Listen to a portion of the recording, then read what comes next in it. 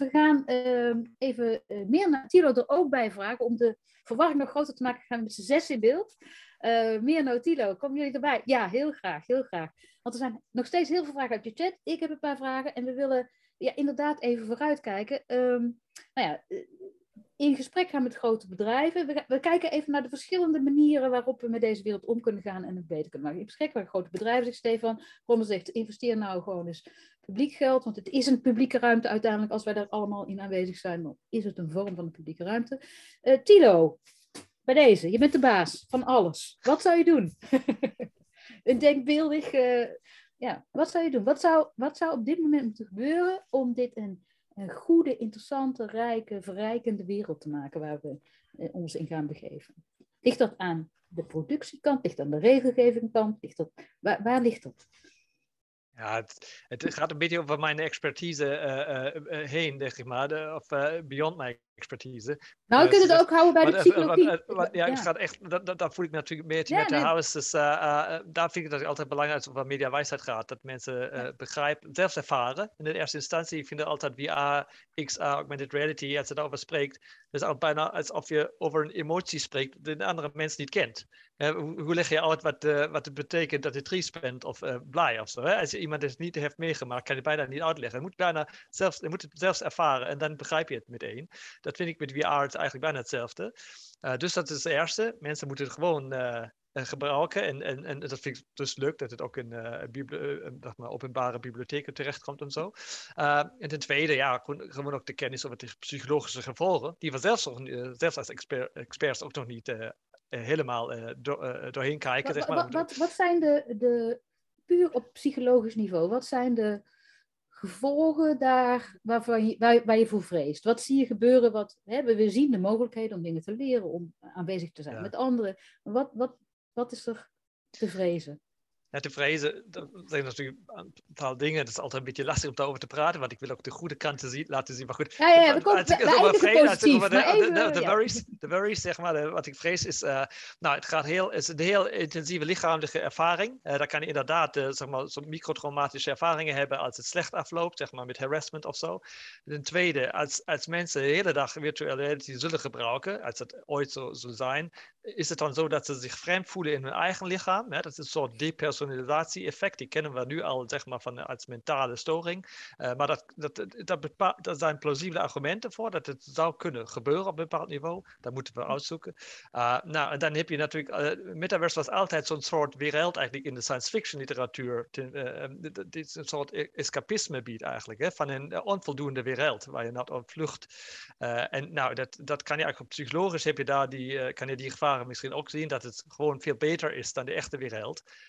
Maar dat hebben we met videospelletjes natuurlijk ook al in dit soort problemen, zeg ik maar. Dat voor bepaalde groepen, onder bepaalde omstandigheden het gewoon heel attractief is om daar altijd naartoe te gaan en de problemen niet aan te gaan in de echte wereld, zeg maar. Ja. Het is echt een psychologisch gevolg, wat niet te vermijden is door regelgeving. Dat is niet een... Dit zit gewoon in de mens en die mens gaat dat opzoeken en kan erin verdwalen wat dat betreft. Ja. Meer naar, als ik naar jou ga, als creator. Wat zou er voor jou als creator moeten gebeuren om hele bijzondere, goede ervaringen te maken? Ja, ik pleit wel echt voor zoveel mogelijk vrijheid, want als ik al wet en regelgeving hoor ik ben zelf nog niet de meest extreme kunstenaar, maar ik ken wel mensen die dat wel zijn, dan begint het al te kriebelen dat ik denk van, daar wil ik eigenlijk zo ver mogelijk van wegblijven, want ik wil niet dat soort van een deel van mijn design toolkit soort van achter slot en grendel, achter filters verdwijnt bijvoorbeeld. Dus in die zin ben ik toch eigenlijk wel voor het echt zorgen dat mensen zich gaan beseffen dat wat ze online doen, dat impact heeft op anderen. Want dat is iets wat nu gewoon nog steeds niet zo is. Waarvan ik denk, ja jongens, daar zijn we wel 10 jaar te laat mee. Ook regelgeving gaat dat niet oplossen. In die zin van, je kunt een scheldwoord wel wegpiepen, maar iedereen weet toch wat een Amerikaan op tv zegt als je piep hoort. Dus dat is een beetje zo, het voelt heel nep soms als je bepaalde dingen wegfiltert. En in die zin, ik hoop dat we kinderen vooral echt goed kunnen beschermen. Alhoewel ik ook vooral de ouders zou willen opvoeden in hoe ze hun kinderen dan weer zouden moeten opvoeden. Want ik kom heel veel kinderen tegen in de metaverse. Echt, daar schrik ik van. Die ook allemaal dingen doen waarvan ik denk, je weet niet waar je mee bezig bent. Geef eens een voorbeeld. Wat voor kinderen kom je tegen? En wat doen ze dan? Nou ja, je hebt hype-trends, wat je nu op TikTok ook wel ziet. Maar bijvoorbeeld mensen die heel snel met hun arm voor iemand anders gezicht gaan zwaaien. Dat lijkt heel onschuldig, maar daar kunnen mensen die epilepsie hebben bijvoorbeeld gewoon een aanval van krijgen. Nou ja, kunnen die mensen dan nooit met de metaverse in? Dat zou ik erg jammer voor ze vinden. Sowieso kinderen die van alles roepen gewoon, omdat ze weten dat ze in anonimiteit zijn. Maar ook dat je hoort ouders gewoon langslopen. Die doen gewoon helemaal niks. Maar die horen echt wel wat dat kind zegt. Dus dat ik echt denk van ja... Hoezo ben jij hier unsupervised überhaupt in je eentje? En op een verjaardagsfeestje laat je ook niet 10 kinderen alleen. Dan ga je toch ook niet als ouder soort van lekker naar een andere ruimte. En dus in die zin, het internet is niet een plek waar je onbegeleid kunt rondlopen als kind. En dat kan op heel veel plekken ook 2D, zeg maar, nu wel. En daar ben ik in die zin ook niet helemaal voor. Of in ieder geval, maar als het 3D is, dan zijn ze meer aanwezig. Dan zou het effect ook groter kunnen zijn. Als het niet goed gaat natuurlijk. Ja, weet ik niet. Ik vind het zelf gewoon als volwassen gebruiker gewoon mega irritant eigenlijk. Ik kan me niet afsluiten voor kinderen in game lobby's. En ik kan me niet afsluiten. Want normaal gesproken weet je wel... Je zou het gewoon fijn vinden als er geen kinderen rondliepen daar. Nou, ik wil in ieder geval een plaats hebben waar ik naartoe kan. Waarvan ik zeker weet dat iedereen bijvoorbeeld 18 plus is. Want je kunt niet over bepaalde onderwerpen met je vrienden praten in VR. Als je niet zeker weet of er kinderen naast zitten. En ik zou gewoon niet willen dat je daardoor heel beperkt voelt als je online bent, zeg maar. Dus in die zin, die vrijheid zou ik echt heel graag willen. Ik heb daar nog nooit over nagedacht, dat zou spelen inderdaad. Het is een soort, zoals je hotels hebt die zich richten op mensen zonder kinderen. Ja, dus heel graag. Games zonder kinderen en ook gewoon vooral... Er is een minimumleeftijd bijvoorbeeld vanuit Meta, Facebook voor VR, maar je merkt zo erg dat die niet nageleefd wordt. Ik weet niet dan moet je hoe we dat beter kunnen invullen dat je geboren bent. Dat is ook het probleem. Je kunt wel zeggen we gaan het reguleren, maar zodra iemand liegt of wat ik net al een exploit vind, iets hackt of wat dan ook, tegenwoordig kunnen kinderen dat ook al. Dat is bizar. Dat kun je sneller leren dan taal soms. Je hoeft maar een YouTube-video te kijken die uitlegt hoe kom ik eromheen en je gaat eromheen en je zit weer waar je wil zijn. Dus het is... Ja, regulatie is top, maar ik denk niet dat het de oplossing is. Ja. Even naar de constructieve kant. Hè? Ik bedoel, Stefan, jij zegt, we willen in gesprek gaan met de ontwerpers van deze wereld. Nou, we hebben het al 2 uur lang hebben we het over dat een heel groot deel van wat er nu aankomt wordt ontworpen door hele grote internationale bedrijven. Hoe kan je daarmee in gesprek gaan? Hoe kan je die mensen bereiken? Nou, heel simpel. Eigenlijk interessant is dat het vaak ook de andere kant wel weer op gaat. Dat bijvoorbeeld wij het Raad zelf ook alweer benaderd worden door bedrijven om hierover in gesprek te gaan. Dus het is niet alleen maar zo dat bedrijven hier niet over willen nadenken. Daar geloof ik ook helemaal niet in. Ik denk dat alle punten die net ook al benoemd zijn, iedereen heeft blijkbaar daar zijn of haar gedachten over. En net zo goed grote bedrijven als tech-startups en iedereen heeft zijn of haar perspectief. Dus ik denk dat het in gesprek gaan met ondernemers hierover helemaal niet zo'n groot probleem is. Ik denk dat het grotere, wat vooral belangrijk is om die verschillende perspectieven nou eens even in kaart te krijgen. En gezamenlijk na te denken over wat betekent dit nou eigenlijk. Want uiteraard zitten bedrijven, kun je dingen niet afdwingen via wetgeving. Wij zijn ook helemaal niet per se voorstander om alles maar te reguleren. Het is maar een stukje van de puzzel. En ik denk dat om maar even je vraag te beantwoorden, ik denk dat als je ze gewoon openbare sessies organiseert, wat wij van plan zijn, dat bedrijven daar eigenlijk vrij makkelijk op afkomen. Dat is voor onze ervaring ook met voorgaande rapporten die wij geschreven hebben hierover, of dan gaat het over VR of over schadelijk gedrag online. Mensen zijn bereid om erover te praten en dat is denk ik al een goed signaal. Is dat ook jouw ervaring, Robin? Want jullie maken zelf ook dingen en is er grote interesse bij de ontwerpers, bij de makers van deze wereld om deze keer wel heel vroeg al na te denken over wat er eventueel mis zou kunnen lopen? Nou, ik denk dat heel veel ontwerpers die bij grote bedrijven werken, dat zijn vaak hele idealistische, die willen graag de wereld echt een stukje beter maken. Maar de competitie tussen grote bedrijven brengt gewoon soms het slechtste in bedrijven naar boven. Dat je heel competitief moet zijn. En ik vind dat, kunnen we daar één bedrijf als schuldig aan wijzen? Nee, het is gewoon door concurrentie komt soms het slechtste van de mens wordt soms beloond in mensen. Maar ik denk dat veel mensen die er werken heel graag in gesprek willen. En zeker ook als je stel wordt geïnvesteerd in openbare evenementen waar een hoop mensen op afkomen. En daar nodig je dan nodig je een bedrijf in uit die daar mag presenteren, ja, dan willen ze ook niet nee zeggen, want ze kunnen heel veel mensen bereiken. En als je ze daar dan een beetje kunt confronteren met wat vragen. Dus dat is dan denk ik een manier om zeker wel invloed te hebben, door de ontwerpers te beïnvloeden, dat kan zeker. Maar ik denk als we ons allemaal beter voorbereiden op, als we al hebben nagedacht over de keuze, als ik straks een AR-bril heb, wil ik daar absoluut de notificaties op uitstaan. Want hou op met me te storen waar ik mee bezig ben. Ik wil applicaties die me ondersteunen in waar ik dagelijks mee bezig ben.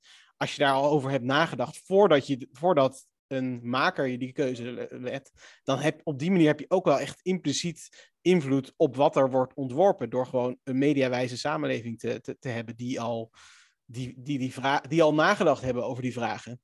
Je denkt dus wel dat wat er in de komende periode moet gebeuren om dat metaverse in al zijn vormen wat gebouwd wordt beter te maken, dat op ontwerpniveau zit. Want je hebt natuurlijk ook nog de businessmodellen en je hebt ook nog allerlei andere zaken, maar op ontwerpniveau zijn er echt nu keuzes die je zou kunnen maken. Zulke grote keuzes. Gewoon bijvoorbeeld de keuze van een smartphone. Oké, je kunt je notificaties uitzetten, maar dat notificaties standaard aanstaan op smartphones, die keuze heeft zo ongelooflijk veel impact gehad op de wereld. Ja. Want kinderen kunnen echt, ik heb genoeg kinderen, die weten niet eens hoe ze notificaties uitzetten. Kunnen ze echt niet. Heel veel mensen weten dat. Nee, dus ja, de keuze dat iemand dat standaard aan heeft gezet, dat is ergens code geweest. Stel je zou als gebruikers, als de mensen die vroeger een app gebruiken, als die gewoon zeggen, nou, dit accepteer ik niet, ik gebruik deze app niet, want die heeft bepaalde ontwerpkeuzes gemaakt die ik gewoon niet onderschrijf. Dan denk ik dat je daar wel invloed op hebt. Maar ja, het is ook een beetje hoop. Meer hoop misschien. Maar het is in ieder geval wel een positieve insteek. Want je zou ook kunnen zeggen, hetgene wat metaverse toepassingen, of hoe we het noemen, immersive taggen, zo interessant maken, is ook hetgene wat er gevaarlijker is. En daar valt niks aan te reguleren of ontwerpen. Het goede is ook het slechte. Dat zou je ook kunnen denken. Maar jullie zijn nog vrij positief. Jullie denken van nee, je kunt wel degelijk nu bepaalde keuzes maken die dit positief gaan beïnvloeden. Mirna, denk jij dat ook? Ja, deels wel, deels niet. Ik denk dat het optimistisch is om te zeggen dat bedrijven tegen iets in zouden gaan wat ze een hoop geld oplevert. Namelijk dat jij zo lang mogelijk tegen je schermpje aankijkt, waar de notificaties voor zijn bedoeld. Dus ik vanaf een business perspectief kun je heel goed begrijpen waarom bepaalde ontwerpkeuzes worden gemaakt. Maar die worden ook gewoon puur en alleen gemaakt vanwege geld. En dat vind ik jammer inderdaad. Ik denk dat Robin was, als ik het goed heb, net ook zei, van er gaat geen publiek geld meer in het internet. En dat zorgt er heel erg voor dat alles gedreven is op verdienmodellen, op zoveel mogelijk kliks, op advertenties. Want dat is per slot van rekening waarom er advertenties zijn op het internet. Gewoon omdat je dan geld hebt en met dat geld kun je of weer meer ontwikkelen, of je kunt ermee gewoon in je zak steken, omdat je ook zelf iets leuks voor jezelf wil. Maar het is niet gratis. Mijn tijd als ontwerper is niet gratis. Ik kan met mijn beste ideologische bedoelingen nu iets gaan maken, maar als ik straks geen eten meer kan kopen, dan zou ik toch ergens moeten gaan werken. Dus in die zin, ik vind dat zo ingewikkeld en zo lastig. Ja. Het lijkt een beetje op de omroepen ook, hè? Als ik even mag inbreken, dat je die pluriformiteit alleen maar krijgt als je ook, niet-commerciële omroepen hebt. Ja. Maar soms zit er ook wel een soort prisoners dilemma in. Hè? Dus heel veel bedrijven willen, als ze allemaal zeggen, we doen dit allemaal niet, dan vinden ze het allemaal best wel prima. Maar het is gewoon dan net, als het allemaal wel doet, dan kun je niet achterblijven. Je kunt nu niet een social media bedrijf opzetten zonder gepersonaliseerde advertenties. Want dan win je het gewoon niet. Maar als je collectief die afspraak maakt, we doen allemaal die keuze niet, dat is toch, daar zit toch nog wel wat ruimte misschien. Ja, ik denk dat de enige manier om dat voor elkaar te krijgen echt wetgeving is. We hebben nog echt heel veel vragen in de chat. Ik heb ook nog heel veel vragen. Maar we moeten gewoon gaan afronden. We zijn bijna al 2 uur hierover in gesprek. En we zijn nog lang niet uitgepraat. En ik wilde eigenlijk positief afronden. Dus voordat ik nog even terug ga naar Barbara. Even aan jullie. Eigenlijk wil ik gewoon vragen. Wat is nou een ervaring die je in die immersive tech, VR of andere wereld hebt gehad. Waar je nu aan denkt. Waarvan je denkt van daardoor wist ik, dit is gewoon geweldig, dit is goed, dit is leuk, dit wil ik doen. Een positief voorbeeld. Gewoon, ik ben heel benieuwd. Hebben jullie die? Vast wel. Thilo, mag ik jou als eerste het woord geven? Wat is een VR-ervaring waarvan je dacht, dit is iets nieuws, iets moois, iets goeds? Ja, twee dingen. Dus het eerste is echt met andere mensen samen aanwezig te zijn. Dat vind ik echt een verschil ook met Zoom en andere technologieën kennen. En als ik met vrienden uit Duitsland bijvoorbeeld zeg maar een avond uitstap in VR, dat voelt echt als een avond weg of zo. Weet je, echt, daar heb je echt, beleef je gekke dingen of zo. En het is echt leuk, daar praten we nog later over. Of delen de foto's die we in VR kunnen maken met elkaar op WhatsApp. Ja. Dat is echt leuk en echt anders. En de tweede is, ik ben zelfs opgegroeid met videospelletjes, zeg ik maar. Dus als je Half-Life Alyx of zo op een goede VR-headset speelt, dat is echt een ervaring als videogamer, zeg ik maar. Ongelooflijk eigenlijk bijna hoe goed het is gemaakt als spel. Ja. En dat is echt dit soort van droom, dat je echt in die perfecte simulatie zit. Dus zowel die entertainment als die sociale kant zijn exclusieve vragen. Stefan, wat is jouw topvoorbeeld? Dat is eigenlijk een paar jaartjes terug. Toen werkte ik nog als vertaler bij de Rabobank. En ze hebben een online platform, dat heet Global Farmers, waarin ze eigenlijk boeren uit verschillende delen van de wereld eigenlijk proberen met elkaar te verbinden via een online platform. En ze waren aan het experimenteren met het gebruik van VR. Om bijvoorbeeld een boer in Canada zeg maar een rondleiding te geven op een virtuele boerderij of een boerderij in Nederland. Om ze te laten zien hoe Nederland omgaat met landbouwinnovaties. En via VR kon je dus een hele mooie rondleiding krijgen door de akkerbouw en door de kassen en dat soort zaken. Dus dat was echt superleuk om te zien dat je op die manier heel laagdrempelig en ook nog eens heel milieuvriendelijk eigenlijk van elkaar te kunnen leren over hoe je duurzame landbouw kan proberen op te zetten. En dacht ik, dat is echt een hele mooie promising aspect aan wat VR kan realiseren. Dus dat heb ik nog vaak in mijn hoofd zitten. Ja, en ook dat transport over landsgrenzen en taalgrenzen heen, de aanwezigheid. Ja, nee, absoluut. Ja. Mirna? Sowieso alles wat hier vooral gezegd is. Social VR, echt een hele nieuwe ervaring. En voor mij ook een hele interessante manier om intimiteit dan met je vrienden gewoon te ervaren. Het is toch heel anders dan normaal. En dat opent heel veel interessante dingen. Wat ik er vooral interessant aan vind, is dat het, als we het hebben over het milieu, heeft iedereen het altijd over metaverse slecht voor het milieu, want cryptocurrency en zo.